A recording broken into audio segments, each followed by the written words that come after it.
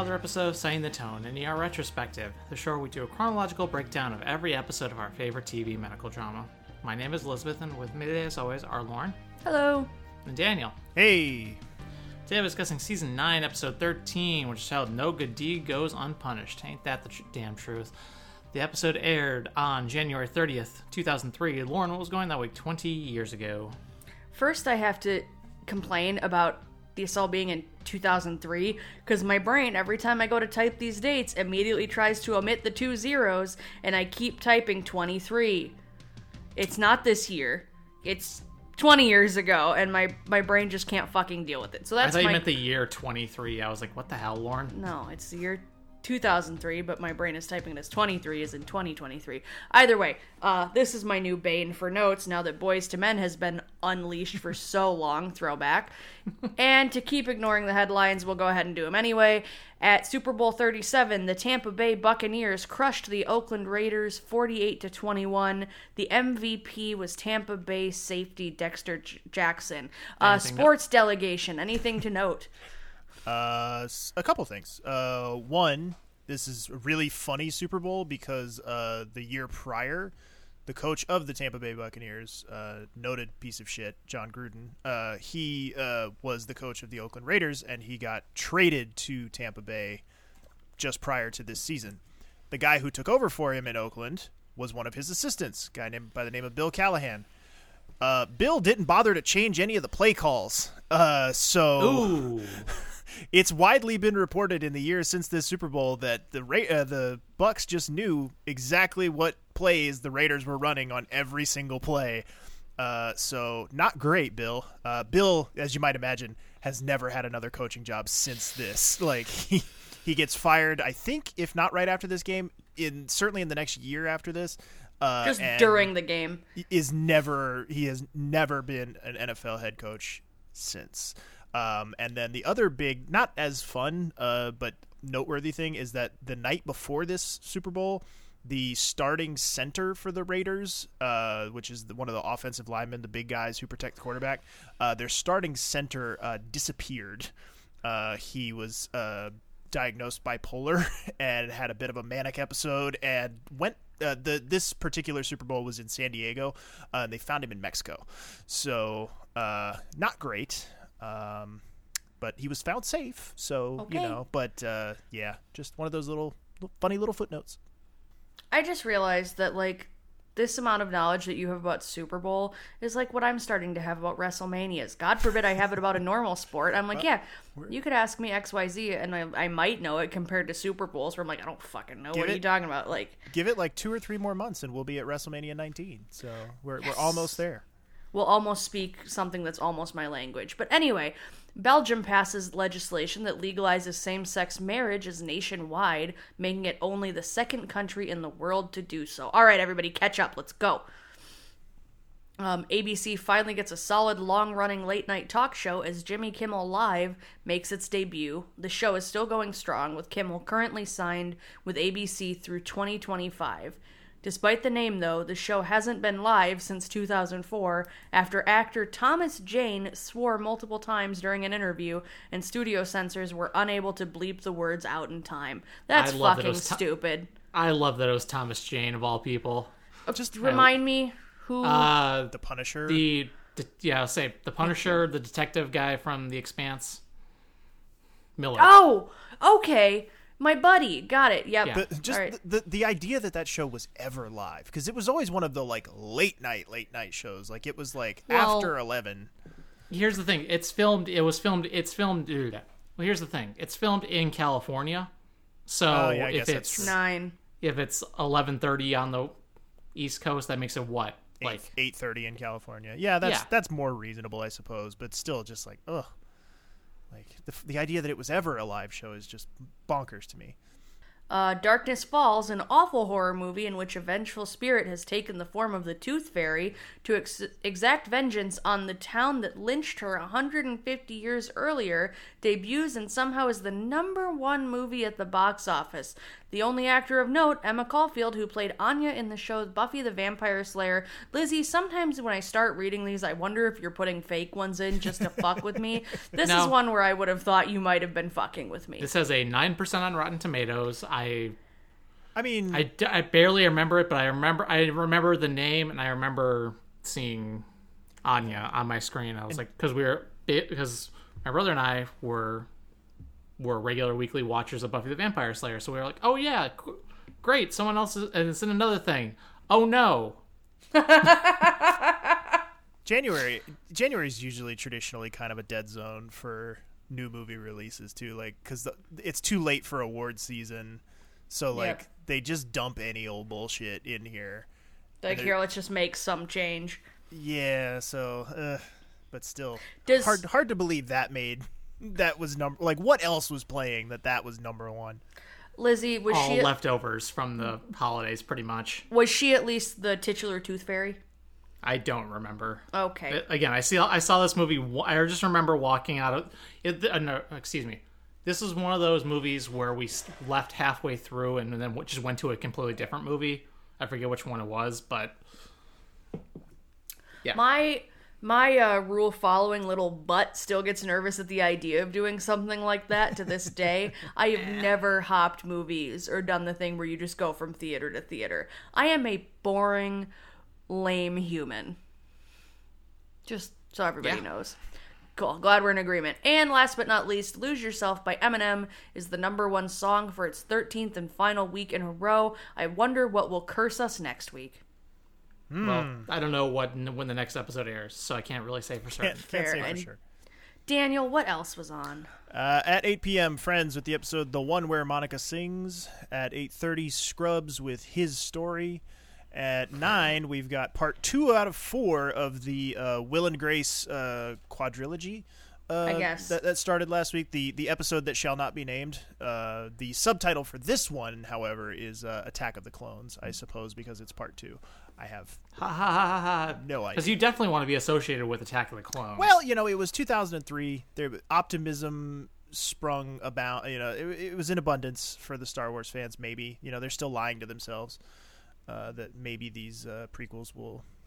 Oh! Okay, I know exactly the storyline this is. Okay, great, cool. Sorry, I was just like, for a 4-parter, this has to be an important one. Yep, got it.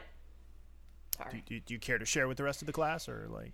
Yeah. So Karen, who everybody loves and is an angel, and I will not hear otherwise, sets Will up with her cousin Barry, who is a geek who is just now like putting his toe out of the closet. And so it turns into Will and Jack turning him into the perfect gay man. They both fall for him. It's a whole thing. This is a play on Pygmalion, My Fair Lady, turning this like scruffy thing into something beautiful that you then want to have, and it grows and moves past you. Oh, you mean me like between junior and senior year of high school? Got it. Yep, sure. But yeah, so I do remember this episode. Well, there you go. And as far as viewers, we got 21.9 million viewers tuning in, directed by Nelson McCormick, doing his 3rd out of 6 episodes as a director. Last time we saw him was last season with Brothers and Sisters. And written by our boy, I say that with the just loosest sense of the phrase, our boy R. Scott Gemmell. That explains it. That explains a lot in this episode, actually.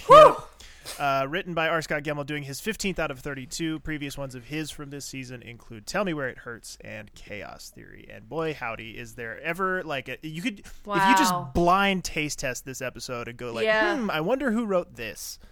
R. Scott Gemmell. This was like me realizing The Prestige was a Christopher Nolan movie. The minute I'm actually like thinking about it and putting the pieces together, I'm like, no, that absolutely tracks. All the pieces come together. Yeah, if Christopher Nolan was like really obsessed with cum jokes and Ow. I think you made fizzy water go up Lauren's nose. No, it was my fake beer. Oh yeah, that's true. Even worse. Well, while Lauren suffers, I'm going to move on. Our previous night was brought to us by Lizzie this week. Hey, me. Little boy pretending to be a monkey as our first patient here. Again, R. Scott Gemmell. Like, there is no other writer on this show that would do the monkey boy as like a serious patient. I am starting the shitty kids list. Literally this episode. No, Lizzie, you ruined the punchline. I was going to say we need to keep an eye on this storyline because it's important later. Details to follow on why he makes the list. But yes, Lizzie, please put him on so we don't forget. 9-13, Monkey Boy. Feel like he makes which also, even I'm fine with christening him as Monkey Boy as his Christian name, but he has the worst fake name ever. Yeah, fucking Zavery. It explains exactly why he is how he is. Susan's working with her patient, Aiden, who is a wrestler of the amateur variety, not the professional type. Collegiate, not sports entertainer. That would be way more interesting. We need a repeat of that episode. That's what we need. Yes. He said, sometimes I can lift a whole pitcher of margaritas. And there's some interesting notes about the actor who plays Aiden here. Oh, boy. Okay, so buckle up, kids. Aiden, the character here is played by actor Ricardo Medina Jr., who is best known for his appearances in the Power Rangers universe, in both Power Rangers Wild Force and Power Rangers Samurai, both iterations of the Power Rangers franchise that are, beyond my Best Buy date with that franchise. Like I was an original adopter. I was like a original Mighty Morphin Power Rangers kid, and then probably through I think Turbo or Space, somewhere in there, like late 90s, early 2000s was where I fell off. You gotta watch Lost Galaxy. Lizzie just bought it on DVD. That does not narrow it down at all. Lizzie buys right after those couple that you mentioned. Lizzie buys a lot of things on DVD that no one else does. That's fair. And so that's why it was $9. But the most interesting thing about Ricardo here, other than being a Power Ranger, is that he's one of two former Power Rangers who have committed murders, or I guess you could say been responsible for someone else's death, because I guess technically he didn't get convicted of murder. He spent 3 years in jail, this guy did, for voluntary manslaughter in the stabbing death of his roommate. And I wish I could say that he was the only one that is true for, but there was another one in another also. I think this guy played the Red Ranger too. There was another Red Ranger. There was another Red Ranger from a different iteration of the Power Rangers who was much more sinister and like took a guy out on a boat and like killed him and then like dumped his body in the ocean, like that kind of thing. Like so this is actually the tamer of the two Power Rangers murder stories. But yeah, as soon as I started looking at this, I was like, oh, this is Power Rangers guy, and his career seems to taper off in the late 2000s. Like, wonder if this is that guy. And apparently it was like a the way it all shook out was apparently there was some sort of argument. They were roommates, and then and thank you. And then I think the guy who died, I think him and his girlfriend were having an argument, and I guess the argument escalated, and somebody went into a bedroom, and the way he argued it, the Ricardo here, the way he argued it was that it was self-defense and that he was startled by this guy. And so he grabbed a Conan the Barbarian style sword that he had in his bedroom and stabbed his... maybe he claims he didn't know it. He says it was dark and like he didn't know it was his roommate at the time, but thought it was an intruder or whatever. But stabbed him through the abdomen, and he bled out and died. So... And this is why we don't keep fake sword or real swords in the house here. Yeah, this is why I would do something stupid. This is why no one should ever have fake swords, because it's dorky. Hey! I will not hear you besmirch Jake's, oh my god, Frostmourne sword that he has at home. I will. If you're gonna get the like foam one or the like. I think his is the metal one. Well, it wouldn't be the first time that I have, dragged him on mic. Like, let's be honest. Like, this wouldn't be the first time that I've added him on recording. But yeah. So real fucking weird story for otherwise a character, an actor, and certainly a character in this episode, because we don't really see or deal very much with Aiden this episode. Would have been a very, very minor little footnote otherwise, but yeah, he's more of a device for Romano later. But then we go to Luca working with an older gentleman with lung cancer, and the guy's like, "Oh, I gotta sue the tobacco companies," and Luca's like, "You've been smoking for 25 years. Instead of looking for someone else to blame, why don't you try and make the best of your condition and take care of yourself now?" The guy's like, "It's a conspiracy by the HMOs. You just are in it with the tobacco companies, whatever." And Luca's like, "Okay, fine." And he's like, the guy's like, "All right, I'll sue your ass too."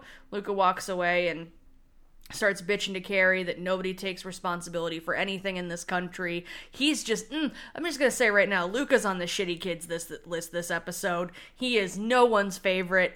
There's going to be some words later. Oh my God. Our Scott Gimel. That's all I'm going to say is our Scott Gimel and this patient later that impacts by this attitude. Ugh. Yeah, the weirdest part about this whole little tirade that Luca goes on here is that Frank does not co-sign it. Like, right. Frank comes behind him and it goes like, "Well, you don't like it? Go back to Croatia," or whatever. And like, there's less lawyers. Nowadays, I feel like the whatever the 2023 equivalent of Frank is, that guy would have absolutely been like, "Yeah, that fucking blah, blah, blah, blah, blah." Like, he would have jumped right on board. But our patient here, Mr. Carmichael, he is played by actor Patrick Thomas O'Brien, who has appeared in stuff like The Curious Case of Benjamin Button, UHF, and Catch Me If You Can.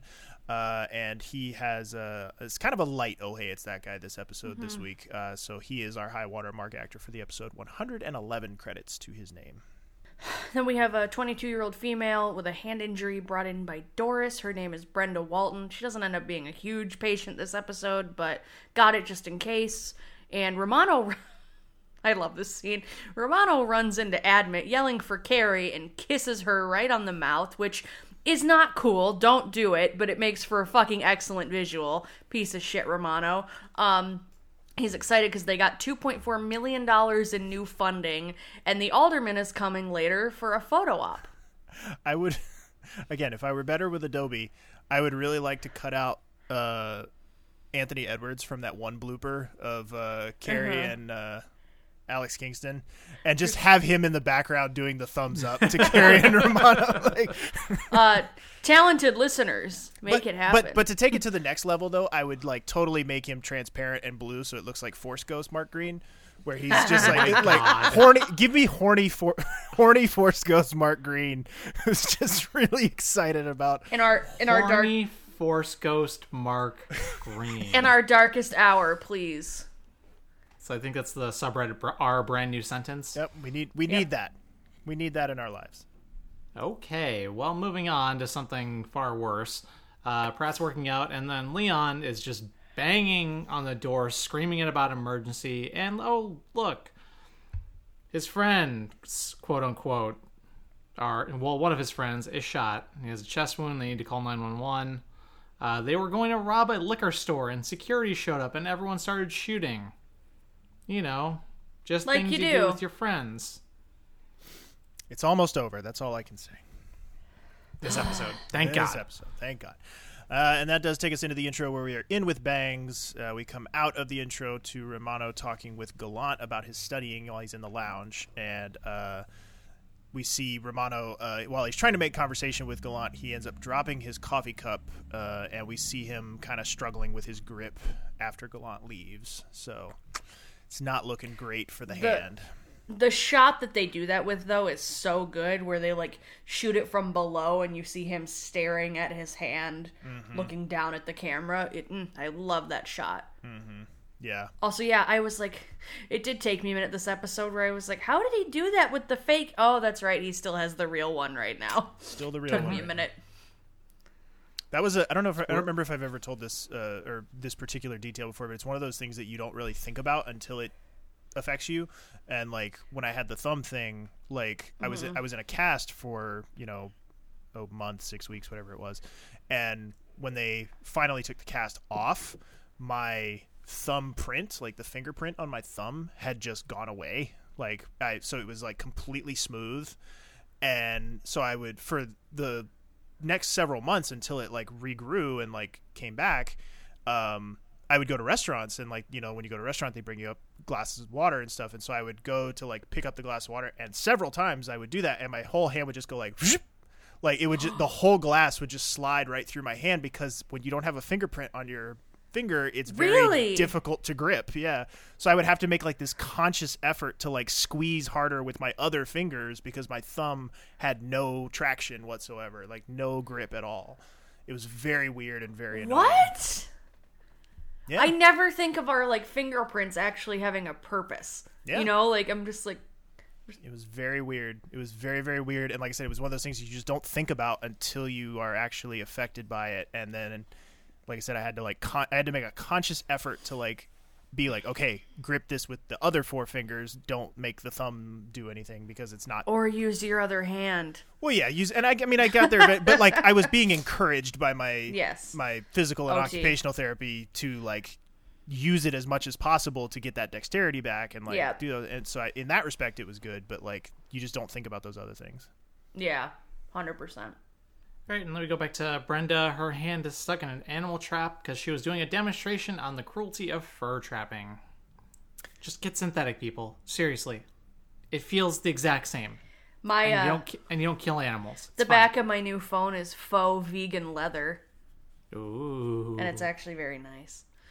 Wouldn't that just be vegan leather then? I know, I realized as I was saying it's faux leather or vegan leather, not faux vegan leather, then it's just real leather. No, it is vegan leather. It's very nice. Cool. Lauren with her fancy, slick Motorola Razr flip phone, because she's living in 1994. Abby, or excuse me, 2004. We just keep a little too early for the flip phones. You guys getting further back with how old my flip phone is like me going further into the future with when we'll be done with ER. Yeah. Eventually, it will be a circle. It'll all just come back around and meet each other. Anyway, Abby hears Carter and Luca talking about Carter going to help overseas. I believe the Congo and Chechnya are specifically mentioned I think Chechnya for sure, yeah. Is that an Africa storyline I see in the distance? Yes. Damn. Yes. He hasn't, and Carter hadn't told Abby about it at all. This Brenda patient, as I'm reading it on the page now, I'm like, this is another like low key R. Scott Gemmell thing of just being kind of shitty. This episode is like him making the animal rights activist like the butt of the joke, and like she's annoying, and like it's just, I don't know, I really struggle with this guy. Like I really do. And what was the shirt we wanted to do? Just fuck R. Scott Gemmell or whatever it was. No, it was like, because the last episode he was in was that episode where it was just sort of like things were just shitty, but there was no like payoff to any of it. There was no point, and so it was basically like R. Scott Gemmell, shrug, that sucks. Like it was, you know, which, and this episode, like I said, like he's the closest thing the ER writing staff ever had to a South Park writer. Like where like he has this like penchant for sophomoric humor, and also too like he has a little bit of this thing of like the worst sin you can commit in his eyes is caring. Like the worst thing, like the most uncool, unhip thing imaginable in this dude's eyes. At least again, and this is 20 years ago, so maybe he's grown up since then. Who knows? But like at least at this time, clearly like one of the worst sins you can commit in his eyes is to like give a shit about anything. And so like it's the same sort of mentality that has put me off of South Park for so many years, because like I feel like it taught a generation of kids that the most uncool thing you could do would be to care. And so it's just like I have a really hard time swallowing some of his stuff in these episodes, because he does take these little pot shots with these one-off patients where it's like, animal rights activists, am I right? What a bunch of pussies.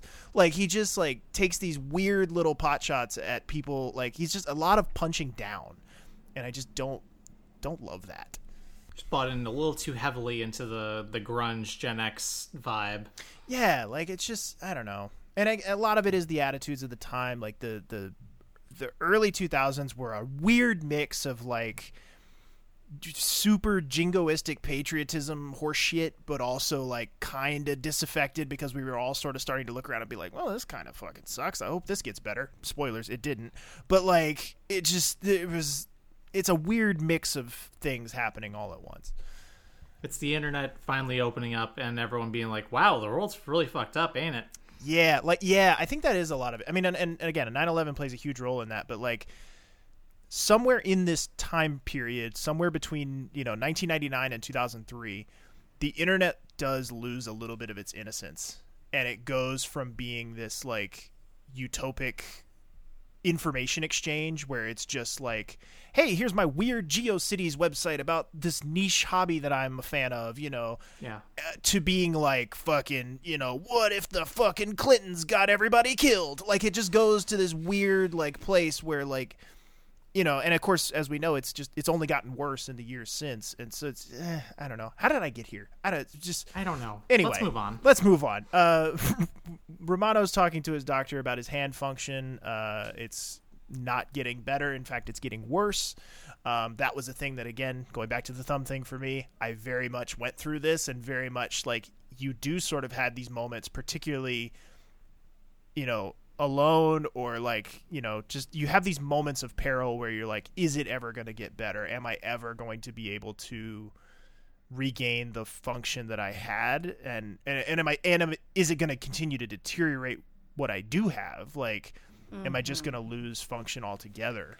And it's a very like scary, weird thing to try to wrap your mind around. Like the big thing for me, and I imagine for Romano's character, it was probably a little bit different because his was so traumatic that he was in shock for a lot of it. So I would imagine like his character probably doesn't remember much of the incident that led to him losing his arm. But for me, like, there was definitely a period I went through of about a month or two where like I was just reliving the moment constantly. Like it would play in my head like a fucking movie. Like every time I closed my eyes, every time I had one of those weird moments of like self-doubt of like, am I ever going to recover from this? Am I ever going to get better? And I would just go through these weird periods where I would close my eyes and it would be right back there as if it had just happened again. And it was just, ugh. I mean, I know mine was a little different, but I definitely had those periods like before my surgery for my back when I had that good month or two where it was just shit. And then we found out, oh, it's really shit. Where I was like, am I ever going to feel normal again? Yeah. It's just like, especially when my doctor was like, oh, no, this is a thing. Like, you need to be careful, homie. I was like, oh, like, am I going to lose leg function? Am I going to, like... Right. Could this go from being a minor annoyance to being a thing that changes the course of the rest of my life? Yep. It's fucking crazy to think about. And then imagine having your entire identity wrapped up in the function of that limb the way it is for him. And I mean, they start to explore that a little bit in this episode, but again, not nearly enough. And we'll see in the episodes to come that they don't go far enough. You can see Paul McCrane wanting to do it. Yeah, you really can. And I think he spoke to that a little bit. Like, I think he did. Like, more than just his spoken words. I mean, I feel like you could hear in the tone of his voice that there was a lot more there. He felt that they could have explored. But Abby approaches Carter regarding this whole Chechnya business, and Carter's like, "Well, we talked about this, like, No, he didn't." Yeah, and I saw there were some people in the comments or some of the listener response discussion around this episode that they were a little bit put off by Abby's response to Carter having this flight of fancy and wanting to go to, and like I guess I can sort of understand some of it. I don't know. I still think it boils down to like a lack of communication on Carter's part, that like Carter just does sort of spring this on her. And part of it is by circumstance that like Luca starts talking about it, and like so Carter is forced to deal with it. And maybe he was planning on having a larger conversation with her, but it just that feels much more Carter's style to just sort of like let the problem solve itself and not face it head on. So I don't know. Now, here's the other question. Did Luca do it on purpose, assuming they hadn't talked about it, just to get Carter in the shit? I don't think so. Is he playing 4D chess here? I don't think so. I because I had that thought too while I was watching it. I was like, boy, that would be a really like Machiavellian move to like put Carter right squarely in the middle of the shit. And like the more I thought about it, the more I was like, no, like obviously He wouldn't. Obviously, there's still. Well, I don't. It's not even that I don't think that he would. It's just that like, obviously, there's still some level of feelings on his part towards Abby at this point, and but beyond that, I don't know that it has extended. Like, I don't know that we've gone fully two-directional feud between Carter and Luca just yet. Like, I think it's totally one-directional. I think Carter is very threatened by Luca at this point in time. I don't think Luca gives that much of a shit about Carter. And so Right. I feel like he's just sort of like, okay, man, whatever. So, like, it wouldn't make sense for him to, like, go out of his way to try to fuck Carter over here because he's too wrapped up in his own horseshit, as we will see kind of throughout the rest of the episode. But in any event, we see Susan getting literal shit thrown at her by our monkey boy from earlier in the episode. Ugh. This is not great. The fact that they don't even hold back from actually like having it on her. Right? Yeah, they all kind of they come up to the admit desk and they're like, "Oh, what's this? What That stinks?" stinks!" And then she just turns around and, but only again, I'm gonna say it again, like.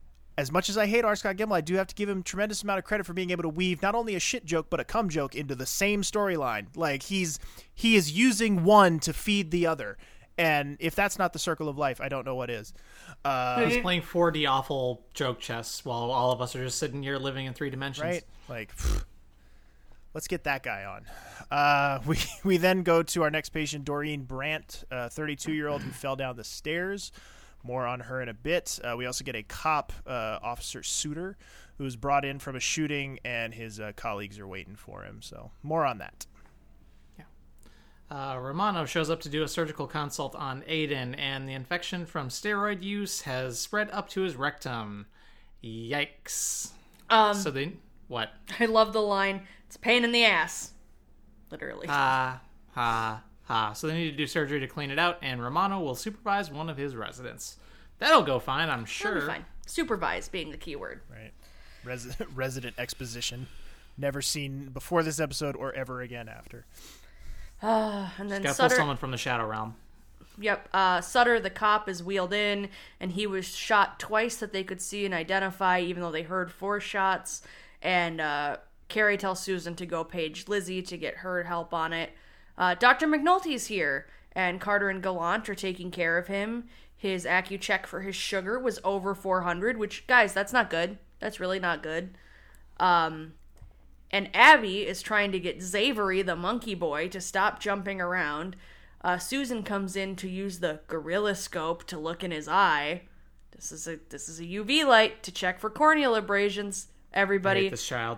Because they turn the lights off and they turn on the black light, and it all of a sudden Abby goes, "Ugh," and Susan's like, "What?" And she goes, "Your sweater."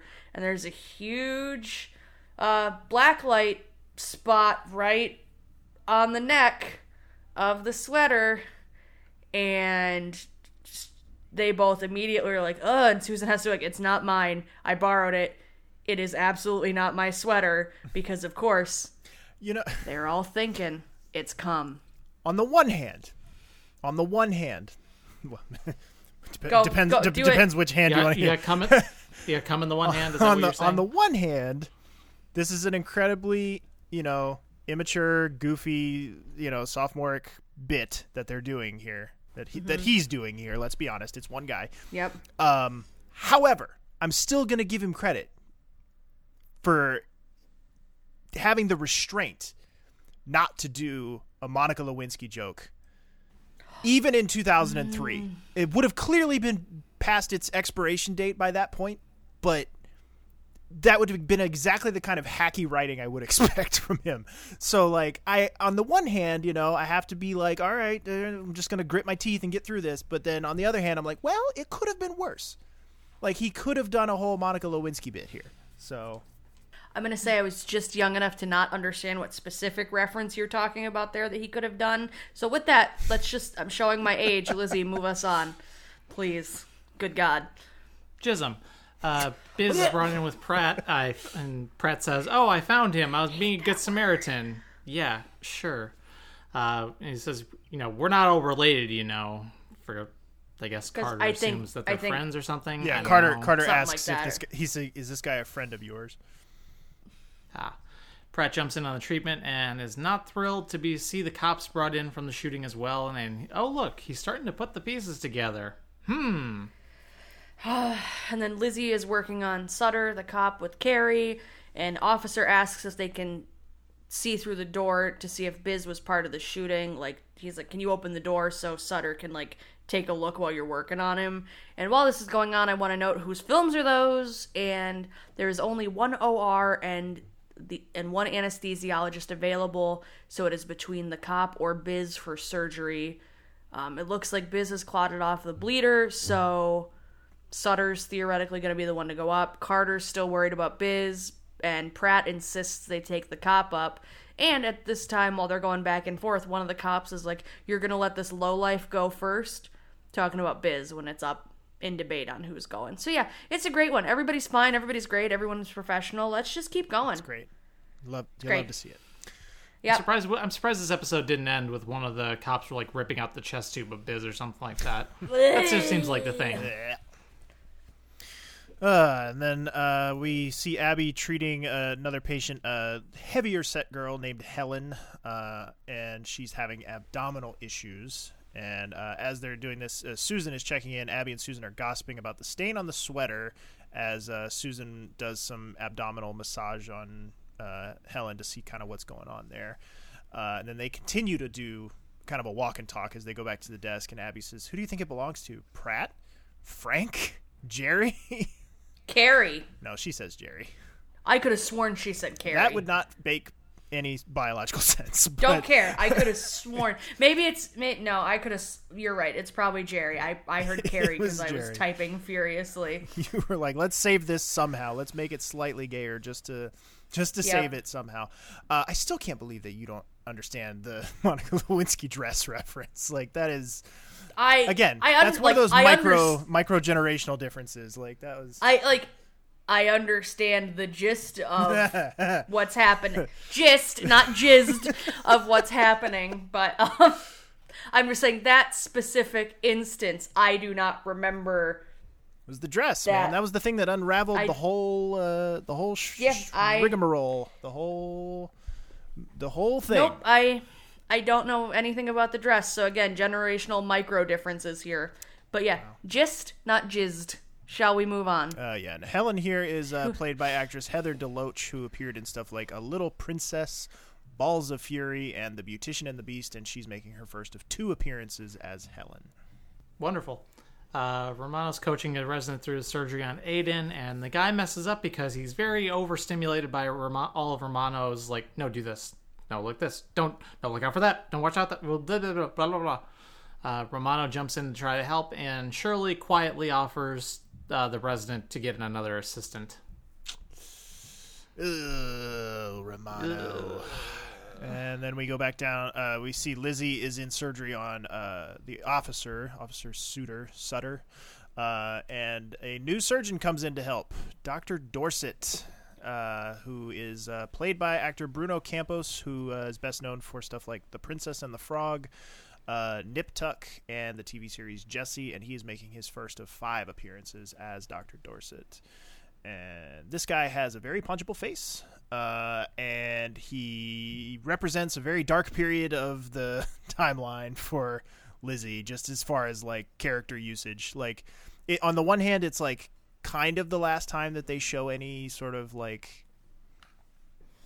If he's the guy I'm thinking of, because there might be another guy later, actually, now that I'm thinking about it, but... At least in my mind right now, he's the last time that they show any sort of real interest in Lizzie as a character, oh, maybe we'll do something with her. No, this doesn't, so, but I just don't love this actor very much. Like, he just doesn't do it for me. And so I was not thrilled to see him coming in the door here, but his whole deal is he's kind of the arrogant, braggadocious surgeon type, and he says, they call me Fast Eddie for a reason, several in fact. Can you tell R. Scott Gemmell wrote this episode? Cum jokes. He hums as he's working, which kind of, you can tell, annoys Lizzie quite a bit, and he coaches her through the placement of the catheter and how the resistance will feel, and he does this little magic trick of removing the bullet. So Dr. Dorset, welcome. And from this storyline, Grey's Anatomy was born, because it feels like something straight out of Grey's Anatomy. A lot of things in this episode feels very much like Grey's Anatomy, like Prometheus. Like this feels like the genesis of a lot of the tropes that you would find in your average Grey's Anatomy episode. Next year. Was it 2004? For some reason I thought it was 05. It might have been. I'm pretty sure it was 04. I'll look it up. But anyway, Luca walks by as Aaron is being discharged for good, discharged from the hospital and from the show. She sounds like she and Gallant have been hanging out, and he checks on her, and she needs his signature for her resident review, because she's going to pediatrics next, aka the Shadow Realm. He tries to apologize after not visiting her for 3 weeks. So, bye, Harkins. Yeah, this ranks pretty highly up there on the we're gonna make a definitive stance that this character is not coming back anymore, but only just barely. Like they're doing the bare minimum to avoid a Bob here of because otherwise it would just be like, and I said it back, in that episode, whatever that was, hindsight, like, just kill her. Like, this is not worth it. Like, this little token appearance here, this was not worth it. It would have been so much more dramatic, and I feel like it would have furthered Luca's kind of spiraling arc so much better if they'd have just killed her. They should have just killed her, but yeah. Ugh. Yeah. And also, you were right, 2005. My bad. It's early 2005, so it kind of blends together. Yeah, I wish it had just been a Bob. Either Bob or killer, like you said, Daniel. This middle pussyfooting, not great. No. Unless maybe they were like, if we do this, we can bring her back if we want. Which maybe that was the idea, but like, it wasn't like this character had some great legacy that was like, oh yeah, like, I can't wait to see what Harkins is up to. Like, she's here for like a handful of episodes. She's a face in the crowd for the vast majority of it. And then there's that one episode where she just sucks, and then the very next episode she gets in a car wreck and disappears. So it's like, what are we doing here? What are we saving? What are we preserving? Just kill her. Just kill her. But then Pratt is on the phone trying to get a hold of Leon, and he hangs up as the cops walk by. They're asking a bunch of questions about Pratt bringing Biz in, and as that's going on, Biz starts to crash. They don't know where he's bleeding from. They're going to work on that. And Abby asks Carter when he's leaving for the jungle. He backpedals and he's like, I haven't even decided yet. Why are you making such a big deal? We were just talking about it. And she goes, well, Luca made it sound like you guys had already, signed up and that you were pretty into it. So communication A+ continues for these two. Then Dr. McNulty calls Abby and Carter the Ken and Barbie of the medical world. And Gallant's also with them. And I guess type 2 diabetics don't get ketoacidosis because of, I don't know how diabetes works. A friend has it. My mom has it. I don't know how it works. Outside of you need insulin and you check your blood sugar regularly. I should know more. I'm ashamed I don't. But McNulty gave the meds that Carter brought him. Was it last episode? 2 episodes ago? 2 episodes ago, I think. These are all bleeding together. He gave it to one of his patients instead. Yeah. Ketoacidosis is typically associated with low blood sugar, which is more of a problem with type 1 diabetics. Type 1 diabetics, to really oversimplify things, type 1 diabetes is insulin. What is it? What's the word I'm looking for? Type 2 diabetes is insulin resistant. So, like, your body is still producing insulin, but you've just developed a resistance to insulin over time, so it doesn't have the desired. Insulin is the enzyme that your pancreas secretes, which counteracts food sugar. So, like, when you take in food, your blood sugar spikes, and insulin gets released to bring it back down to its normal level. Type 1 diabetes is an autoimmune type of illness, and so like your pancreas cells are attacked by your body's white blood cells and broken down, so your body just stops producing insulin or doesn't produce enough. Insulin deficient, yeah. So like your body, it's not that you've developed the resistance to it, it's that your body just doesn't produce insulin, period. Or doesn't produce enough of it. And Okay, so that's what. Yeah, our one friend is a type 1 diabetic, and she has a insulin. Right. Pump Usually, attached to type 1 her. diabetics will have the insulin pump, and they'll have to. And most type 2 diabetics they're on some kind of medication that basically like replaces the effect of insulin. It replicates the effect, but without being insulin itself. Got it. Yeah, my mom does injections a couple times a day like that. So, I used to understand that stuff way better than I do now that I'm not doing fitness type stuff every single day. But like there was a time where I was like giving presentations on that. But you still have me to ask you dumb first aid and fitness questions, so I'm keeping you a little sharp. And you have all of our listeners to educate. Rice, still. baby, rest, ice, compression, elevation. Yeah. So the more you know. We will. I say we will check back in on McNulty in a bit. Yeah, we'll get to that. We see Carter helping with Biz, looking for clots in the tube, etc. It looks like it's time to crack his chest. I believe this is where Carter talks about milking the tube, which is just a really, I think so. really Yes. gross visual. Also, And then Lizzie. he does. Yes. He does that, and then a whole liter comes out the guy's chest. Leon shows up for his contractually obligated bit of squawking to ask what they're doing to Biz. Pratt tells him to go sit in sutures and wait. Biz is still in VFib, has been down for 35 minutes, goes into asystole, and Pratt tells Carter that they should just go ahead and call it, which they do. Not great, Bob. Not great. Lizzie comes into surgery where Romano is working, and she's a little surprised to see him there, says that she didn't realize he was back in the surgical rotation, and she was brought in because she was told somebody needed a hand in here, which he is none too pleased about. And that line is a bit on the nose now that I think about it, that he needed a hand. But a girl comes in to get her stomach pumped. She's full of food, and her friend had called 911 to get her stomach pumped. And apparently it's because this woman, she is very much has an eating disorder, is very much a binge and purge type person. Lucas says she has no more gag reflex. And the friend is like, "What? It's cheaper than liposuction." What? And when I say he here, I'm referring to R. Scott Gemmell. What was up his ass this week? Like when he's, I don't know. This is exactly what I was talking about earlier. Because again, this is a patient. This is going to be one of the main takeaways from sort of the larger evaluation of this episode. And in the grand scheme of things in this episode, this patient really doesn't matter that much. Like this is a Nope. one-off little, Lucas having a real one kind of day, kind of patient. Don't learn anything more about her. Don't learn anything more about the outcome. It's just another R. Scott Gemmell original. Like, that sucks. And like I said earlier, it's just him taking like these weird punch down pot shots at like people that he deems to be annoying. So like apparently like vapid women with eating disorders by his assessment, because like I sort of get the impression that even though the patient is unconscious, the roommate is here to serve as the speaking voice of the patient. Like the roommate character exists purely to give a voice to this unconscious patient, that it's like, well, obviously she was doing this for body image. Like she was,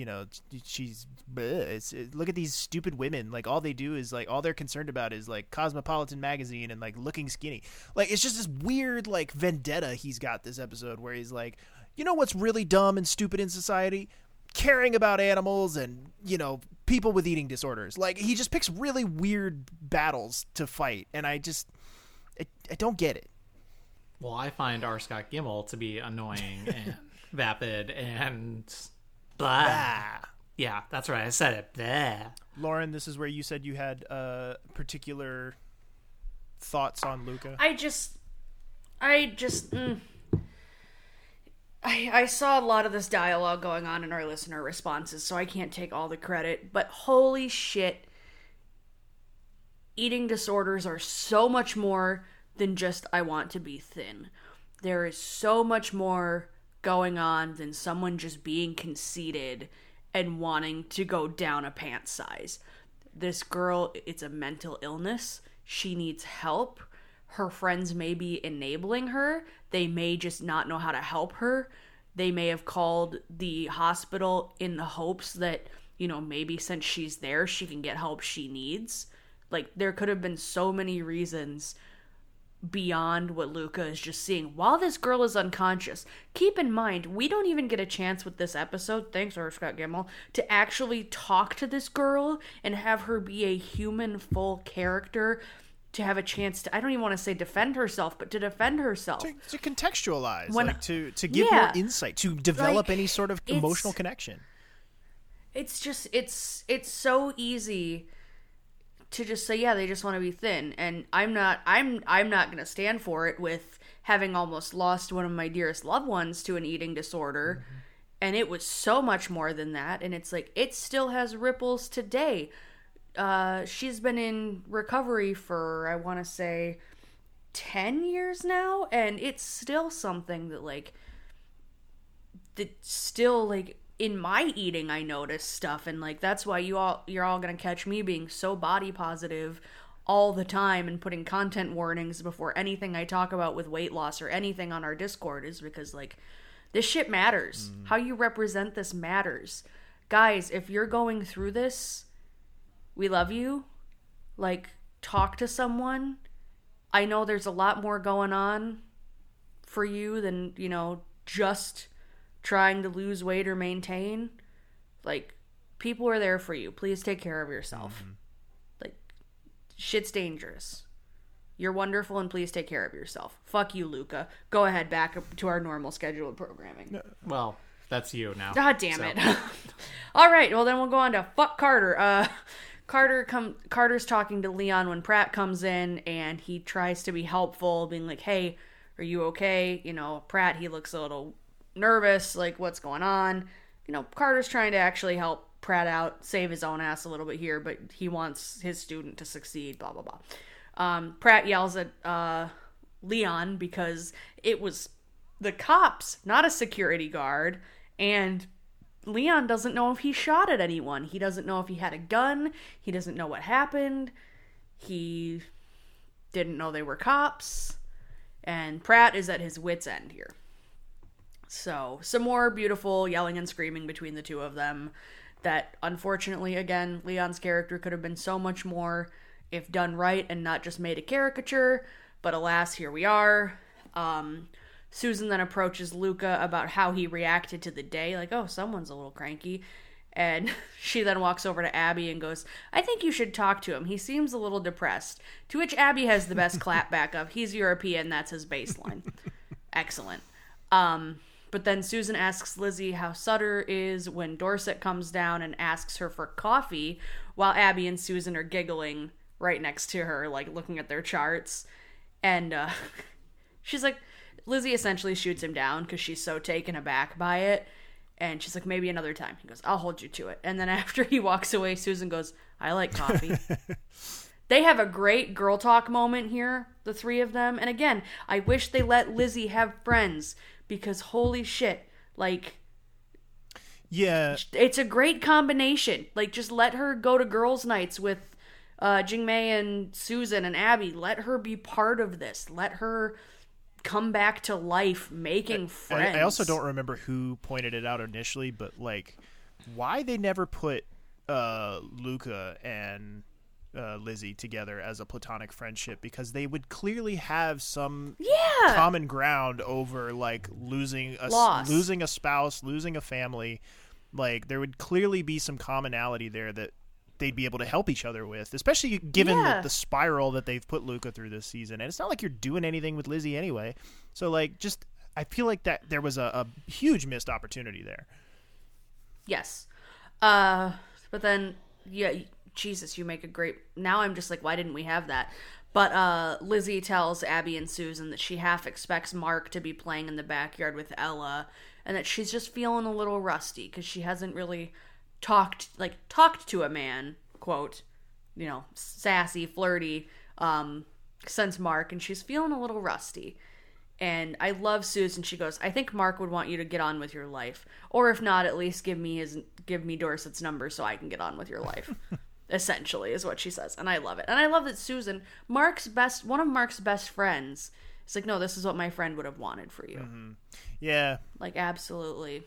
Yeah, and going back to the friend thing, like, I'm a little sad that they didn't finish the loop. Like they didn't see it all the way through, where Lizzie and Susan start with this very kind of chilly adversarial sort of relationship, and I would have liked to have seen a more complete telling of like once Mark had passed away, or at least once it became clear he wasn't going to make it, that there's some sort of, you know, because there's a little bit of that stuff right as Mark's kind of starting to circle the drain. There's a little bit of that revisiting of the Mark and Susan dynamic, which I think was more for us than it was for the characters. Like it was more of them going like, hey, remember when we did this?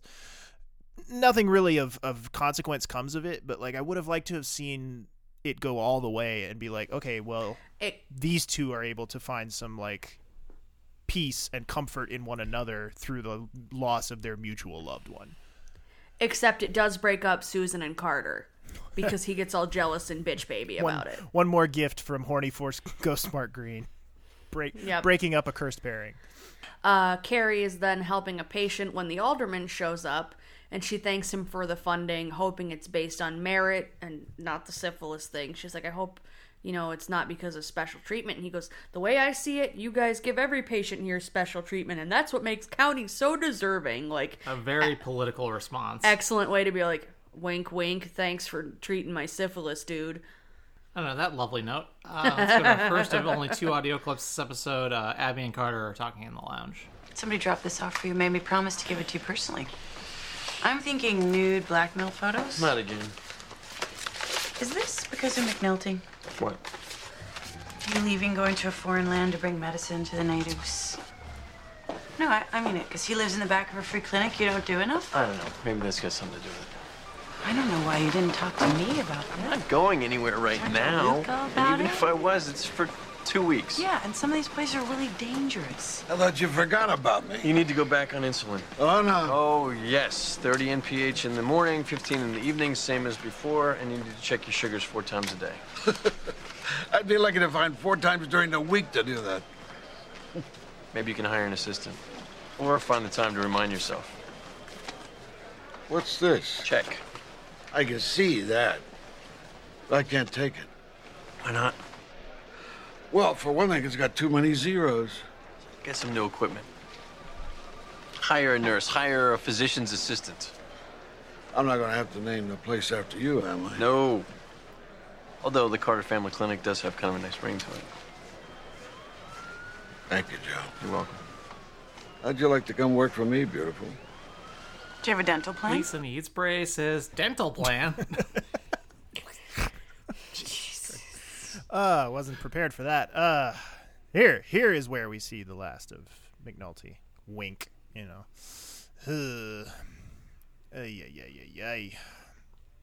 Did I like? It's such a weird end to the storyline. Okay, yeah, we will talk about that when we get to that particular scene. But like, holy shit! Talk about shit I did not remember, and how weird it feels, and how just like out of completely left field it is. Yeah. Just yeah. So. Also, I love when it's like, yeah, hire an assistant. It's like, what happened to Miss Right? Patty? That's the other thing. They completely ignore the assistant he has had this entire time, who seemed like much more concerned about his well-being, you know, than anybody else. And it's like, again, given the choice that's made at the end of the episode, like, was she in on it? Like, was she part of the like, it's one of those things that, like, we'll get there. We'll get there. It needs a whole episode of itself. In any event, Kerry is over at Admit telling Luca that she's not going to give him any time off, and that he needs to sort things out on his own time. And another patient is being brought in by the EMTs, and Luca just takes that opportunity to storm out. And I forget who it is that asks for help with the patient. It might be Gallant. And he's like, "Can we get some help here, Luca?" And he's like, "Nope," and leaves. I think it might be Malik. Yeah, or maybe one of the EMTs. Somebody asks for help, and Luca's just like, "Nope," and leaves. We go out to the ambulance. AKA me leaving every retail shift ever. Right, yeah. Like, I've gotten real good at the Irish goodbye at work. Like, just slipping out the door. Don't say goodbye to anybody. Just leave. You'll see them all again tomorrow. We go out to the ambulance bay with Luca and Abby. And Eric is outside waiting in the cold and snow for her because this episode needed more. Just more. And he says, you know, I've been here almost 2 hours. Figured you wouldn't be able to go that long without a cigarette. Ha. Well, let's go to our second of 2 audio clips here. Eric and Abby are having a little chat over at Doc's. Sure you don't want something to eat? I'm fine, thanks. Good, I need the gas money.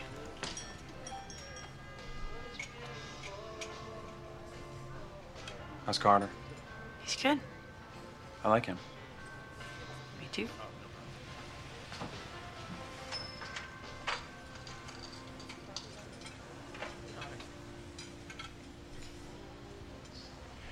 It was the disease. I was scared. I was afraid that I was going to end up like Mom. I didn't want you to see me like that. Like Maggie. I never meant to hurt you. If it wasn't for you, I don't know where I'd be. It wasn't your fault. You couldn't help it. It's just... You protected me for so long. I felt like I'd let you down. That's not true. That could never be true. I just wish sometimes I was 8 years old again. Because even when things got bad, and they got bad, I knew you'd always be there. And I always will be. Yeah, but no one's ever there for you. And I turned my back on you after everything that you did for me and for Mom. And it was a really crappy thing to do. And I'm sorry. You don't have to apologize. I do. I want to.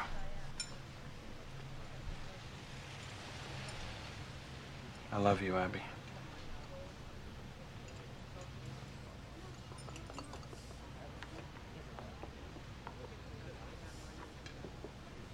You deserve a better family.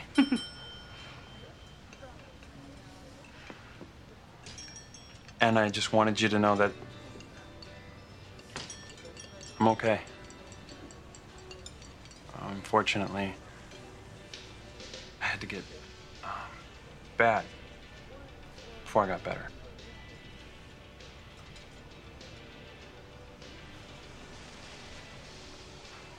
It's not over, you know.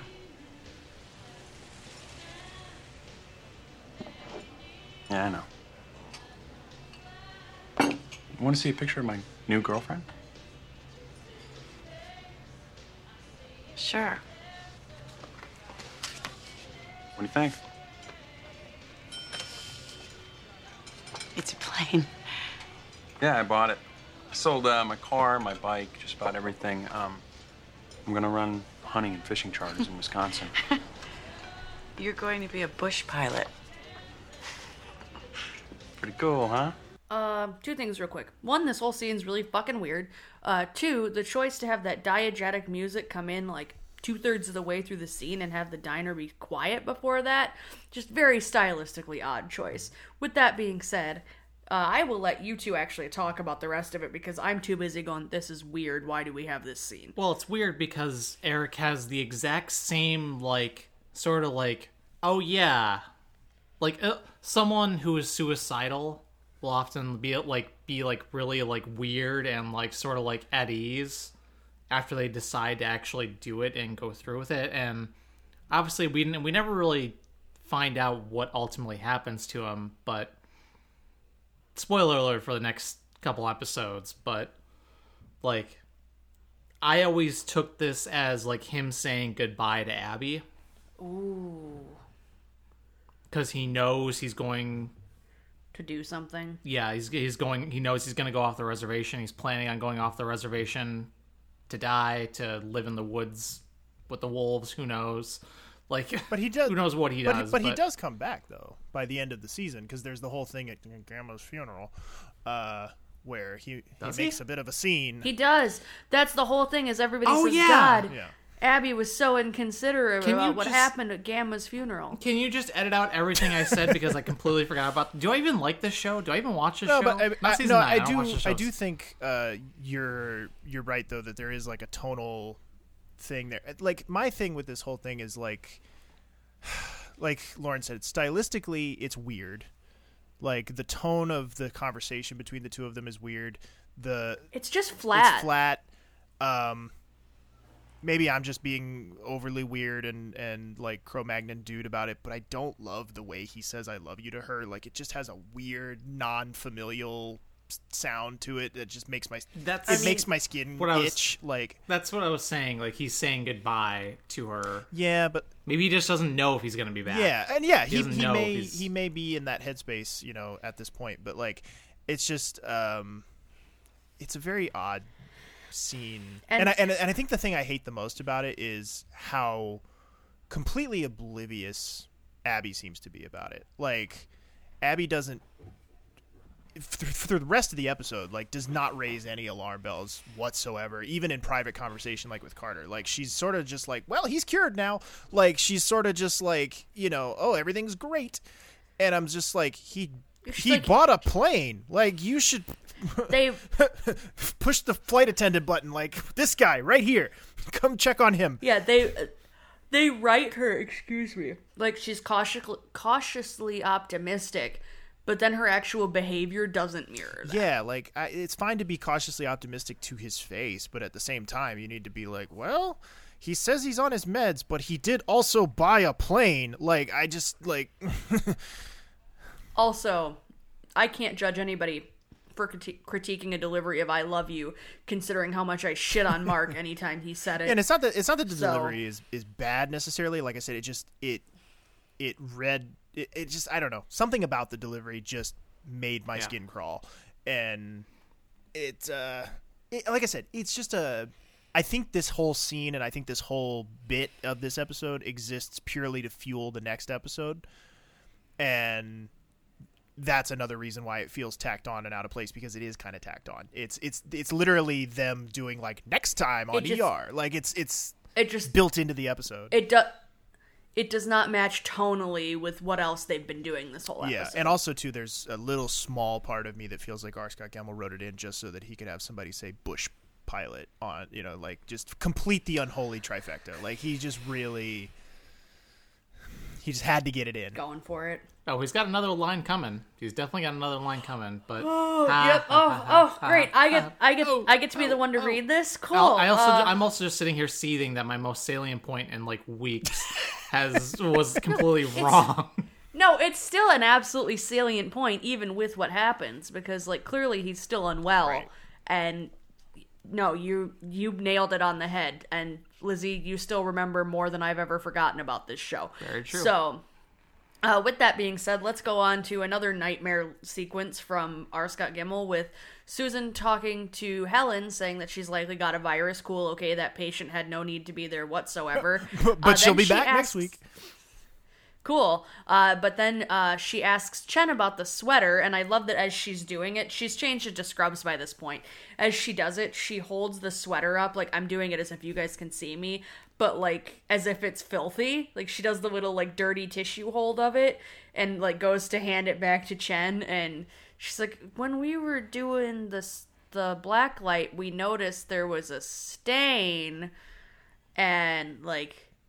okay, like, just, like, it's kind of one of those things where it's none of your fucking business, Susan, and Susan's like, I just thought you should know, and, Chen's like, it was club soda, you pervert, and Susan's like, what? Chen's like, yeah, soda water, glows in blacklight, I spilled on myself this morning, which is why I had to change.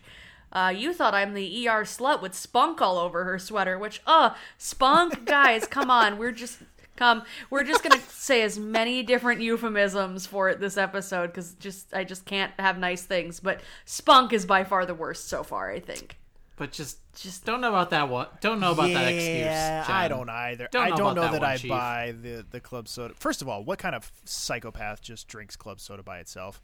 Lauren is raising her hand, obviously. Club psychopath. soda and seltzer water are two very different things. Like, just FYI. Oh, you're right. Like, club soda is not seltzer water. But in any event, like, it's just, I don't know that I buy that explanation. And then two, on another tip, I'm very annoyed at the state of things right now that, like, Chen's essentially entire involvement in this episode is basically one long Monica Lewinsky joke. Like she doesn't do anything in this episode other than get jizz on her sweater. Like that is the entire contribution to this episode. And you know, like, God love you. If you get a little jizz on your sweater before work, God love you. As long as everybody's consenting and everybody's having a good time, go for it. But like the fact that is her entire input to this episode kind of sucks. Like, she deserves better. Well, Carter asks Pratt if anyone's claimed Biz's body, and he just wants to help prevent Pratt from getting into trouble. And Pratt unloads about how he can't watch Leon every minute of the day, and calls Gallant over for a favor. He makes... If it was... I'm just like... It's frustrating, because this is a genuinely good emotional moment from Pratt. Mm-hmm. But, like, in the context it is, I'm just like, I don't care. Right. Yeah. Like, I get it, but I just don't care because it's about Leon, right. And I hate Leon. Like, it's, not to do like the thing that we always do, which is tie it back into wrestling somehow. But if you're familiar at all with wrestling on any sort of like chronically online level, you've probably heard the term X-Pac heat. Which is basically when a bad guy character, or not a baby face, like a character that is meant to be booed, starts getting booed for the wrong reasons. Which is like, you have a character whose entire purpose is like, okay, he's supposed to create conflict for the character that we do care about, and like he's supposed to drive the story in that respect. But because of some aspect of his personality or some quirk of his, being, he starts getting booed because people are sick of the sight of him. Like, it's not anything that he's doing, or it's not anything about him as a character. It's just the sight of him elicits a negative reaction. And I think that's what we've achieved with Leon here. Like, Leon has achieved full-blown X-Pac heat, where it's like, the second he's on the screen, he doesn't have to open his mouth or say a word. The second he's on the screen, you're just like, oh, I don't want to talk about it. Like, I don't want to, just go away. Like, it's go away heat. It's this is for just the three of us. It's me with Roman Reigns now. I don't fucking care that he's an asshole character. I just don't care about his character at all. I want him gone. Yeah, and so that's kind of where we've landed with Leon, where it's just, you are, I in the larger picture, I understand what they were going for with the character of Leon, and they needed to have some kind of sympathetic force in Pratt's backstory to try to drive, kind of get the motor started on because we're still we're barely a season into Pratt as a character. We're not even a season into him as a character yet. So like, we're just starting to rev the engines on kind of the growth arc of Greg Pratt, the character. And this, on paper, seems like a good way to do that. Generate some sympathy. He's got this tragic, figure in his life who, he's helped and tried to be there for. But I don't know if it's just a mismatch with the actor. Like, I've seen this actor in other things, and he's good in other things, but like, this character is not it for him. Like, this character is not the one for him. And the way they write the character, like I said on a previous episode, they basically write him as like just this squawking parrot who just comes in and just yells G over and over again. And like, at a certain point, you do just like get to this place where like the second he's on your screen, you're like, fuck, dude, just go away. Like, I don't want to talk to you. I don't want to see you anymore. And I think it's a really big missed opportunity. Obviously, it all works out, in the end. And I think this episode is a little bit of them realizing that this character, it doesn't work and it isn't having the intended effect on Pratt's, kind of the audience's opinion of Pratt. And I think a little bit of this episode is them kind of pulling the lever on that character and just being like, okay, we're done with that. Like, we're just gonna pretend like this never happened. Because after this episode, I don't know that they ever bring up Leon again. Like, it's not like we ever get any lines of dialogue that's like, oh, I hope Leon's doing good in Baltimore. Like, I don't think they talk about him again after this episode. So it is sort of just like a wash your hands of the whole thing and pretend it never happened, which is really unfortunate. But Carter is talking with Abby, asks her if she wants to go to dinner someplace nice and romantic, but she says that she's going to go hang with Eric and see his airplane. And again, this is kind of where I was getting at earlier of like, I'm a little annoyed with how wide-eyed Abby is with this. Like, she just does not seem that concerned at all. And I like how this is the one bit of like good Carter stuff here where I like Carter where he's like, look at me, and he's like, do not fly with him. Like, he's like, do not get in that plane. Like, so he's very, very pointed about that. Lizzie goes to check on Aiden's status when Romano asks her what she's doing, and she kind of confronts him very sneakily about the fact that he was involved in the operation earlier and may have been responsible for some of the mishaps, because it sounds like Aiden's going to have some minor dysfunction in his leg after this surgery. So just giving Romano kind of a, like, I know what you're up to, dude, kind of talk. So, and then we see Gallant. The other thing that's annoying about this is that they pawn this whole thing off on Gallant. Like, they pawn off the, like, jettisoning of the Leon storyline off on Gallant. Because we see Gallant at a bus station giving Leon some snacks for his bus ride to Baltimore. They're banishing him to the wire, where he's oh no, he's going to stay with Pratt's Aunt Rose.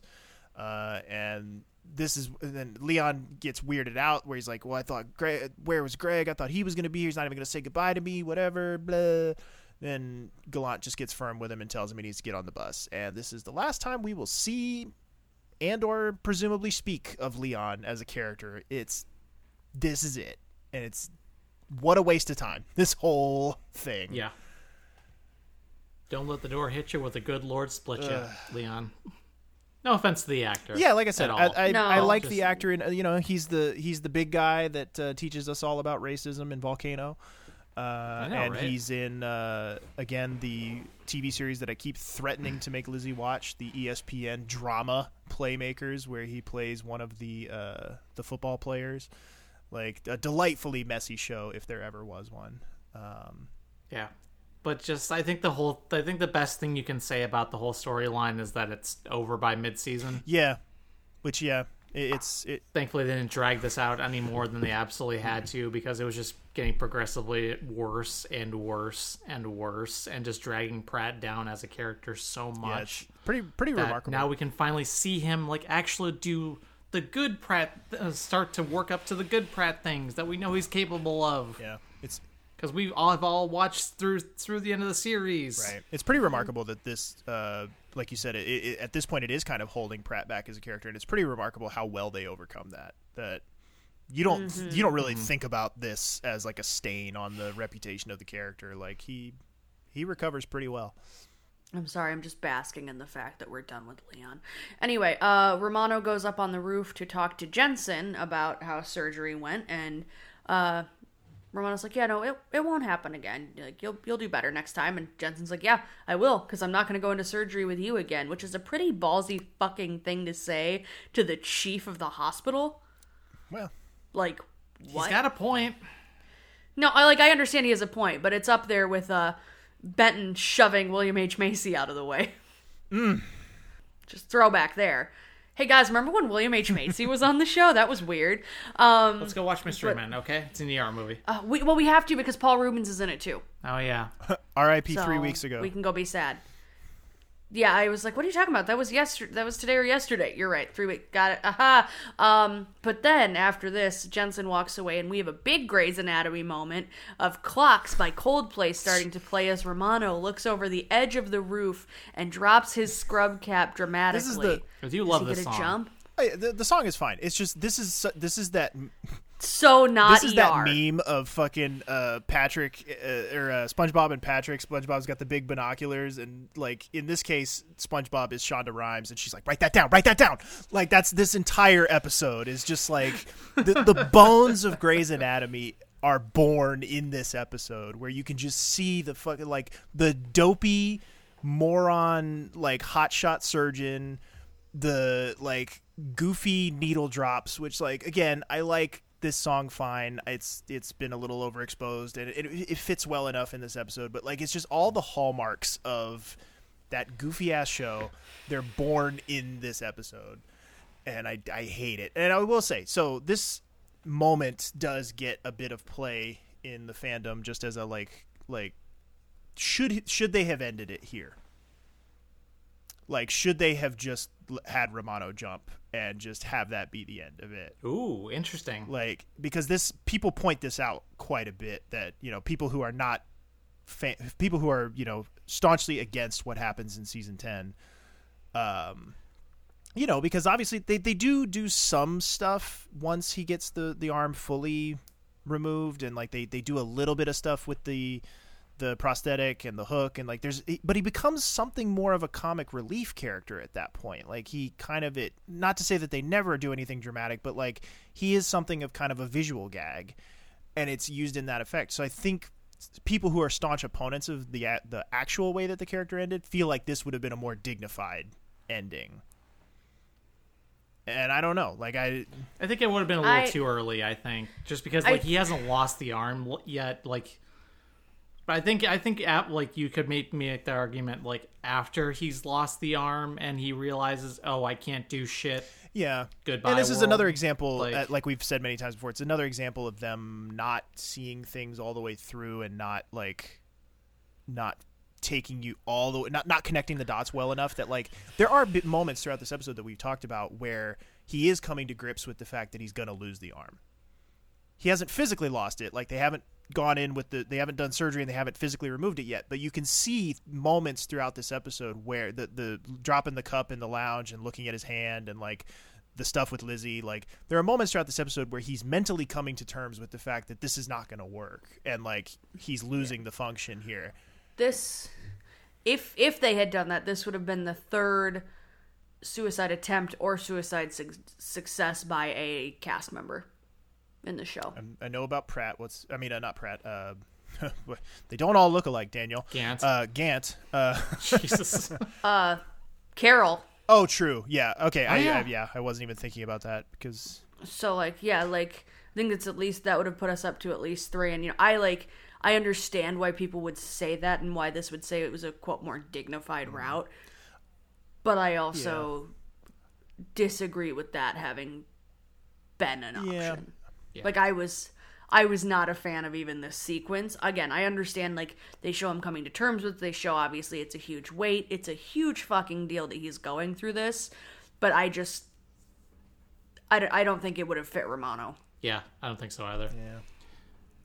But let's move on to the end of the episode. A couple scenes left. Carter's at McNulty's clinic banging on the door because, oh no, he forgot his prescriptions.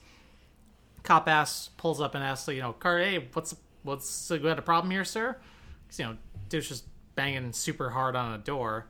And it's like, oh yeah, I'm a doc from county and he might be in a diabetic coma or something like that if he's not answering the door and he's not answering his phone. So the cop busted in for a wellness check, and the clinic is cleared out. So yeah, he said. Then the cop says, "Oh yeah, the clinic was only here for a few weeks. Like these clinics, because he says like these things come and go. Some are legit, some are not. But just what? So much with this. There's so much with this. Just this why? Is so fucking my biggest question is why. So weird. This is goddamn Field of Dreams where they randomly time travel and then come back. This is so what? fucking bizarre. Like, okay, never mind the fact. Like, we've already addressed the disappearing assistant. Who it's like, was she in on it? Like, was she also part of this? Weird like ruse that like did they target Carter specifically because they knew he had like? There's so many and like did they fake the blood levels? Right, Did they what? There's so many unanswered questions with that. The only thing I can think of was the guy was like, fuck it. Fine. I don't have to do this anymore. I just got the world handed to me on a silver platter. I'm done. Sure, but then they build in the thing of like, this is only here for a few weeks. That's the weird part. But I'm just saying, like, at least if they hadn't included that line, it could have been, all right, Sure. I'm done. Compared to adding the few weeks line in there and them saying like, oh, he's been working for years and blah, blah, blah. Do they ever actually say the clinic had been there for years? Yeah, it's... Fuck if I know. It's fucking weird and I'm trying to make sense of chaos. Like, but he says like, then, to take that line a little bit further, the clinic was only here a few weeks. Some are legit, some are scams. What's the scam? Like giving away free healthcare? That is a to people? very good like, point. What is the end game to that? Like... It's like this. It's like the free COVID test things. How some of them were really sketchy. It's like, what's the scam? Like who's getting your information? What is the scam here? And then too, like, okay, he's a con man. He got Carter's money, and he took the time to clear out all of the shit from the, because it's only been like what, couple hours like since he saw him. So like he rushed back to this clinic, cleared out every bit of, because we saw it last episode. There were fucking exam tables and like it's all shit that's like really old and outdated. But it's like you went through all the trouble to like clear all that shit out. Just to what, like pack it all up into a U-Haul and like go to, I don't know, St. Louis or wherever the next spot is that you're going to scam people. It's just like, what is this? And like, are we doing some sort of like Lauren said, maybe off mic, I can't remember, but like, are we doing some sort of like metaphysical Twilight Zone thing of like Carter imagined the whole thing? Well, no, because Abby talked to him too. And like, it's just, and I think it's supposed to fuel, at least that's the way they set it up, is that it's supposed to fuel his sort of like more altruistic, like I should be doing more kind of thing that eventually leads him to Africa. But then they pull this weird like switcheroo where they're like, actually the Twilight Zone right shit. Actually it was a scam all along. And like, what? And so like I just don't get it. And like the only thing, Lauren and I were talking about this off mic before we started recording, and like, because none of us remembered this twist, like none of us remembered this was where this was going. And I was racking my brain trying to figure out like, why did they do this? Like, why do this? Because nothing in the previous appearances, the previous two episodes, nothing indicates that this is where this is headed. And the only thing I could think of was just like, Ed Asner's really busy and a really prolific actor, and I'm like, maybe he got another job that like necessitated a quick exit and they needed to just wrap this shit up and get it over and done with. And I went and did a little digging on his IMDb, and I will say the filming production schedule for Elf matches up pretty damn well with this episode. Like, they were filming from December of 2002 to March of 2003. So we're kind of like right smack in the middle of that time period at this point. I know he's not like a lead person in that movie, but like, it's just maybe big Hollywood movie production, big Will Ferrell movie. Maybe that would be enough to pull him off the ER schedule as a guest and just be like, well, actually, I was going to do 4 episodes, but now I'm only going to do 3. Hope you can wrap it up. Like, that's the only thing I can think of, because otherwise this makes no sense. This is a twist for the sake of a twist. Like, M. Night Shyamalan is somewhere, like, nodding in the corner, because this is just a twist just to have a twist. I don't like it. It's dumb. It undercuts the entire point of the story up to this point. And it's made all the worse that it's scored by Coldplay in the background. Like, the fucking Coldplay continuing to, like, underscore Carter getting screwed just makes it... As he looks absolutely baffled. Right, it just makes it that much funnier and stupid. To it, just, you are... I just... Such a... I don't know. I don't know what else to say. Well, we can say that this is the end... that we're ending the episode with, Pratt also set to Coldplay. Just, Leon's not here. Darn. Did I do the right thing? I did the right thing, and now my life is going to be better for it. Right. Darn. And I'll never think about this again.